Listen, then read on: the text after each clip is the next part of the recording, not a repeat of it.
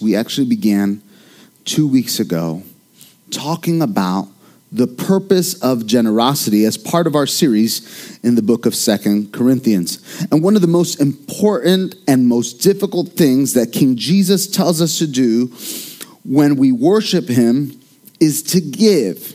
And it's not about paying the bills or keeping the lights on. Giving generously to the Lord should be an overflow of something much bigger in our lives, right? We said 2 weeks ago, we said the whole big idea is we worship God by using all of our finances to love him and to love our neighbors. And that's the big idea. So the biblical purpose of money isn't to acquire and store up more and more wealth for ourselves. The biblical purpose of money, after providing for ourselves and after providing for our dependents, is having something to give to meet the spiritual and physical needs of other people. When we give to them, we're giving to the Lord, and we'll be richly rewarded by God for doing so.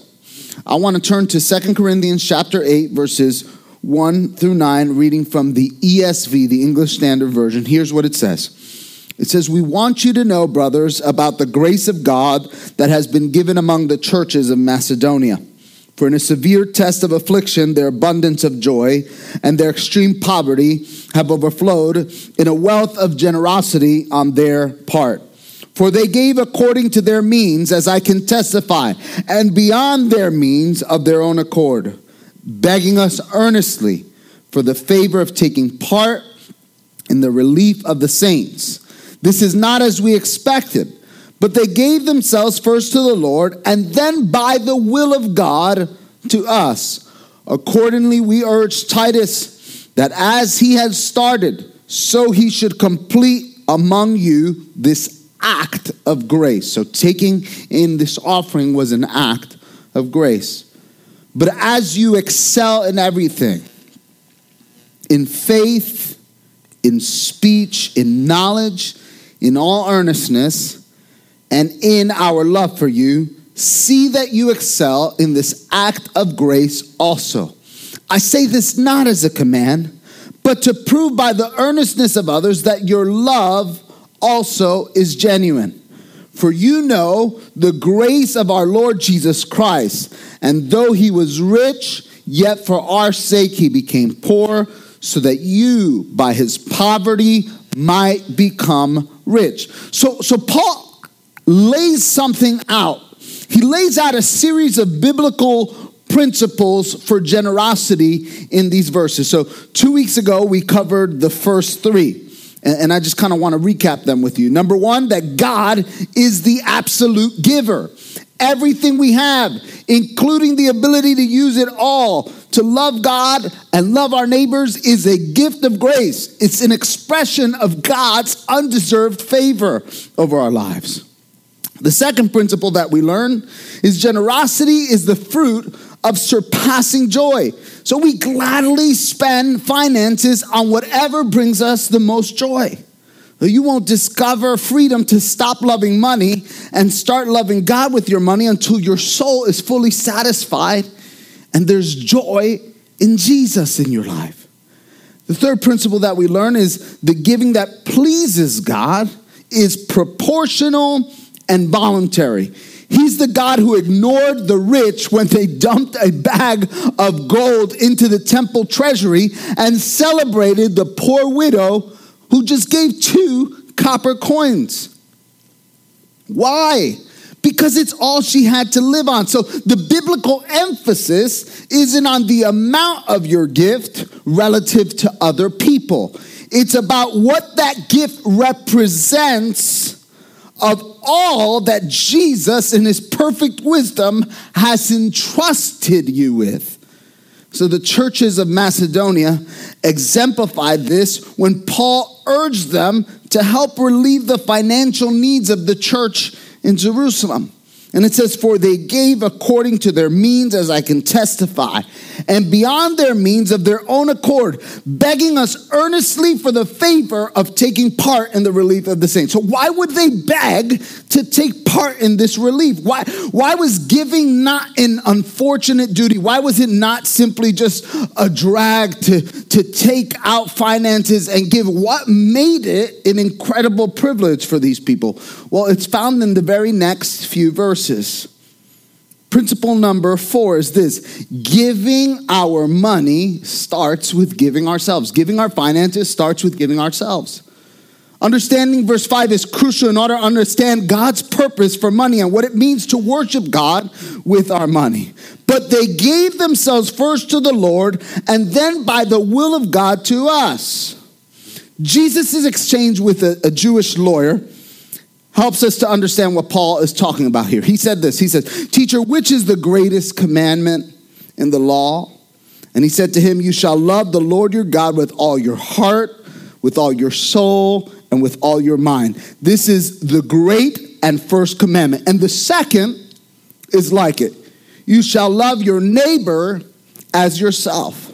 On these two commandments, all the law and the prophets depend. When we turn away from loving sin, making the possessions, power, and pleasures of this world your greatest treasure, and choose to love the Lord Jesus instead, embracing him as our greatest treasure, we don't give part of ourselves to him. We give all of ourselves to him. Think about it. Jesus didn't create part of you for himself. He didn't die on a cross to redeem part of you from sin and death.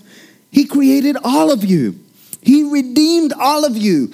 He's saved all of you. His claim on your lives as creator and savior is utterly comprehensive. It covers all bases. He isn't looking for some sort of religious affiliation from your life. He wants all of you. He wants your heart. He wants your affections. Only if you're willing to give all of yourself to him will he give all of himself to you. You want to know why the Macedonians devoted their finances to the Lord's priorities and purposes? They gave their finances because they had already given themselves, which is what being a Christian is all about. It's about giving ourselves to Jesus. It's about surrendering our lives to Jesus. Why? Because he purchased us at the cost of his own life. And here's the key connection. When we give ourselves to Jesus, we're also giving ourselves to his body. Giving ourselves to him means giving ourselves to others. It says this, in giving themselves to the Lord, the Macedonians gave themselves to God's people. Their fellowship, communion, and union with God drove their fellowship, communion, and union with one another. Imagine I came to you and I said, friend, I am committed to loving you as a part of my family. But whenever your children are in need, I never take care of them. I never give what I have to provide for your needs at all. What would you think? Perhaps your mind would go to a place where you said, hey, maybe they really don't love me. Maybe he really doesn't love me. Yet when the opposite happens, when a friend or family member makes a significant financial sacrifice to spiritually or physically care for my daughters, what do I feel as a dad? I feel like they love me in the most precious way imaginable. Something is missing here. When we read in the book of Acts, and all who believed were together and had all things in common, and they were selling their possessions and belongings and distributing the proceeds to all as any had need. Our first thought is here, Pastor Tom, please explain to me the exegetical, original meaning of this text, because it can't mean what it appears to mean. Well, Luke isn't saying here that they impoverish themselves for the sake of others. He's saying that instead of storing up possessions and belongings and wealth for themselves, they seized every opportunity that came to them to use their finances to meet the needs of others. Why? Because They recognized that giving themselves to the Lord meant giving themselves to one another and to other people and to this community called the church. See, when it comes to loving God and our neighbor, giving of our finances starts with ourselves. The fifth principle is this: giving is a spiritual discipline. In verse 6, Paul tells the Corinthians how he urged Titus to lead their church in gathering financial resources for the church in Jerusalem. And he beautifully describes their giving as an act of grace. Then he goes on in verse 7, he says, "But as you excel in everything, in faith, in speech, in knowledge, in all earnestness, and in our love for you, see that you excel in this act of grace as well." Now, to excel in something means to do something really well. It literally means setting a good example for other people to follow. Now, the Corinthians prided themselves on using the supernatural spiritual gifts, prophecy, tongues, word of knowledge, and Paul recognizes the way that they've pursued and excelled in all matters of godly virtues, including virtues connected to the practice of spiritual gifts, such as faith and speech. He says, you've worked hard to be faithful, to excel in all of these areas of your Christian life. And for that, I commend you. I congratulate you. You've made me proud. But that's exactly what you need to do over here in an area that you've neglected, called giving. It's an act of grace in the sense that it requires grace. God gives us, as an expression of his undeserved favor, finances to give and the power to give it. It's also an act of grace in the sense that it gives grace to other people, those who will benefit from that gift. In this biblical text, this case, the Christians in the church in Jerusalem will receive a tangible, practical expression of God's undeserved favor in their life. I've seen this time and time again. We've gone out to deliver boxes of hope. We give that call and let those folks know, hey, we've just delivered a box of hope. It's on your doorstep right now. The gratitude that begins to gush out and pour out of them because your faithful giving has been funneled into this place where it can bless our community. That faithful, that expression, that undeserved favor, that is the grace of God that has reached their doorstep. Those boxes of hope, that financial giving that you have done has been channeled through to the grace of God being manifest on the doorstep of our friends, our families, and our neighbors. Yet the fact that it's an act of grace doesn't mean that we're passive in it. In other words, some people will say, well, if God wants to break in and tell me in an audible voice to give financially to someone, well, I'm on standby. I'm waiting to hear you, Lord. And it's easy for us to live like that. And we quiet down our conscience by saying, I'm willing to give as the Lord leads. But then we rarely, if ever, pray for more opportunities to give, or we rarely, if ever, actively seek out opportunities to do so. It's an act of grace in the fact that it requires our careful planning, our hard work, and initiative on our part. Investing financially in the work of God is meeting the spiritual and physical needs of people all around us is no less an active spiritual discipline than prayer or Bible reading or evangelism. We read books on all of those disciplines. We've attended conferences before. We've listened to preachings. We talk with one another about how we're doing in all those disciplines. We challenge one another to keep growing and to excel in our practice of them. But not so with giving. When was the last time that you read a book on the grace of giving? When was the last time that we prayed that God would help us excel in the grace of giving? So we really need to question ourselves and say, what might excelling in the act of giving look like for us? And it starts with having the courage and the humility to have an honest conversation about this topic. And ask yourself, is it hard for me to give generously? How do you decide what giving according to your means and beyond your means is in accordance with this scripture? What does that look like for me and for my family? Where am I perhaps tempted to be selfishness and to guard? Are you being active or passive perhaps and looking for opportunities to be a giving person?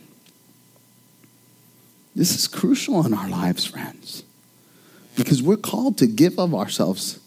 Generosity is a lifestyle for a Christian. It goes beyond Risen King Church.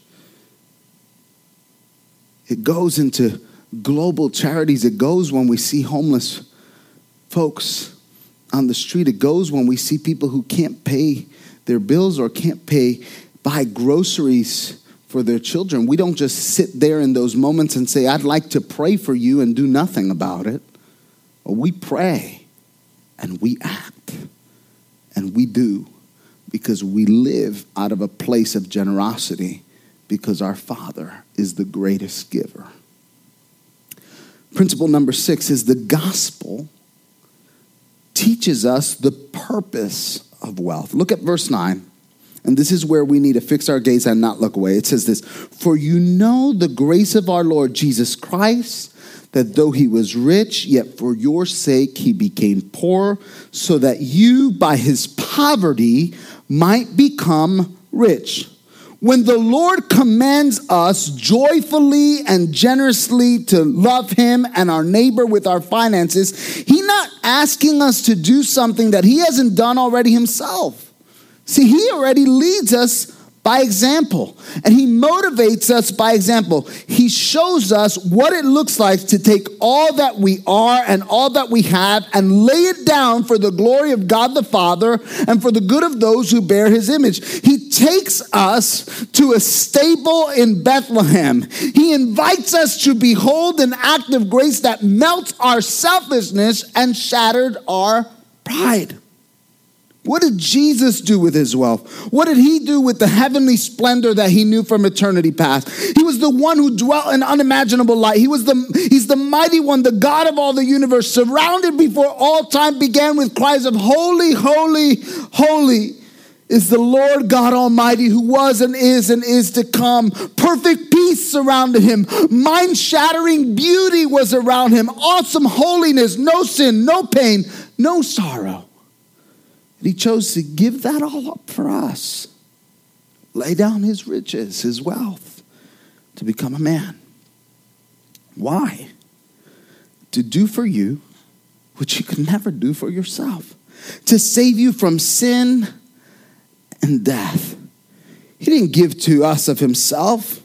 He gave himself completely to us. Through him, God himself has given us his righteousness, his life, his glory, his joy. He's promised us the new heavens and the new earth, every spiritual blessing in heavenly places. If God has it, he's given it. Why? Because it's who he is. He's not a God who takes. He's a God who gives. It's his very nature to give. It's part of the goodness of God. Scripture teaches us that he has distributed freely. He has given to the poor. His righteousness endures forever. He who supplies seed to the sower and bread for food will supply and multiply your seed for sowing and increase the harvest of your righteousness. That harvest isn't a bigger pile of earthly riches, as if we give more, we get more.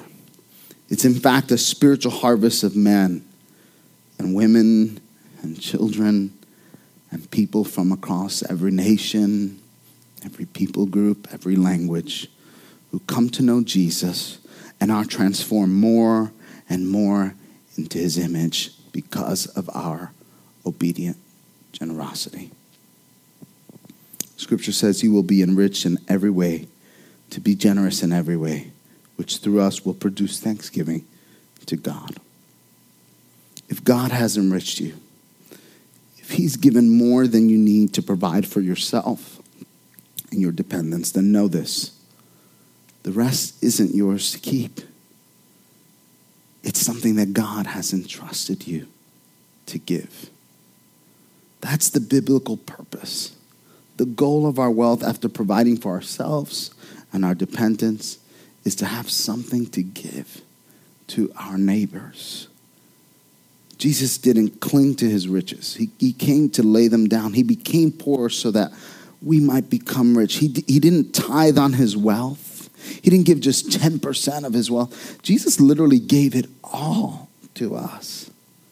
And his calling to us is go and do likewise.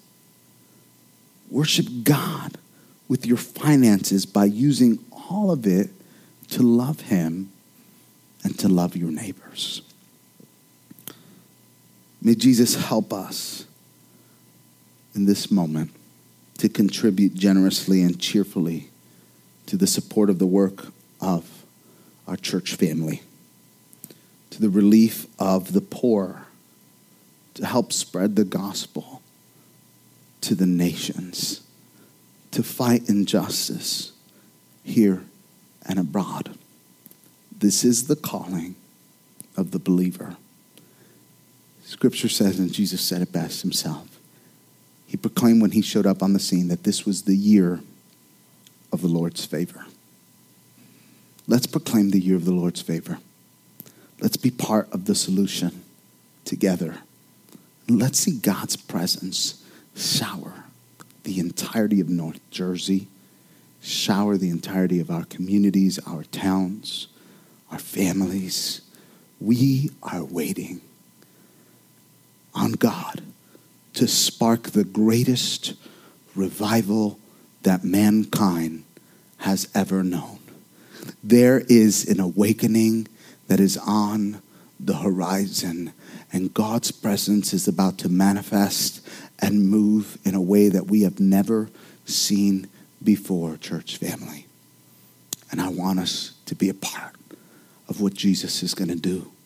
And we will collectively declare on earth as it is in heaven.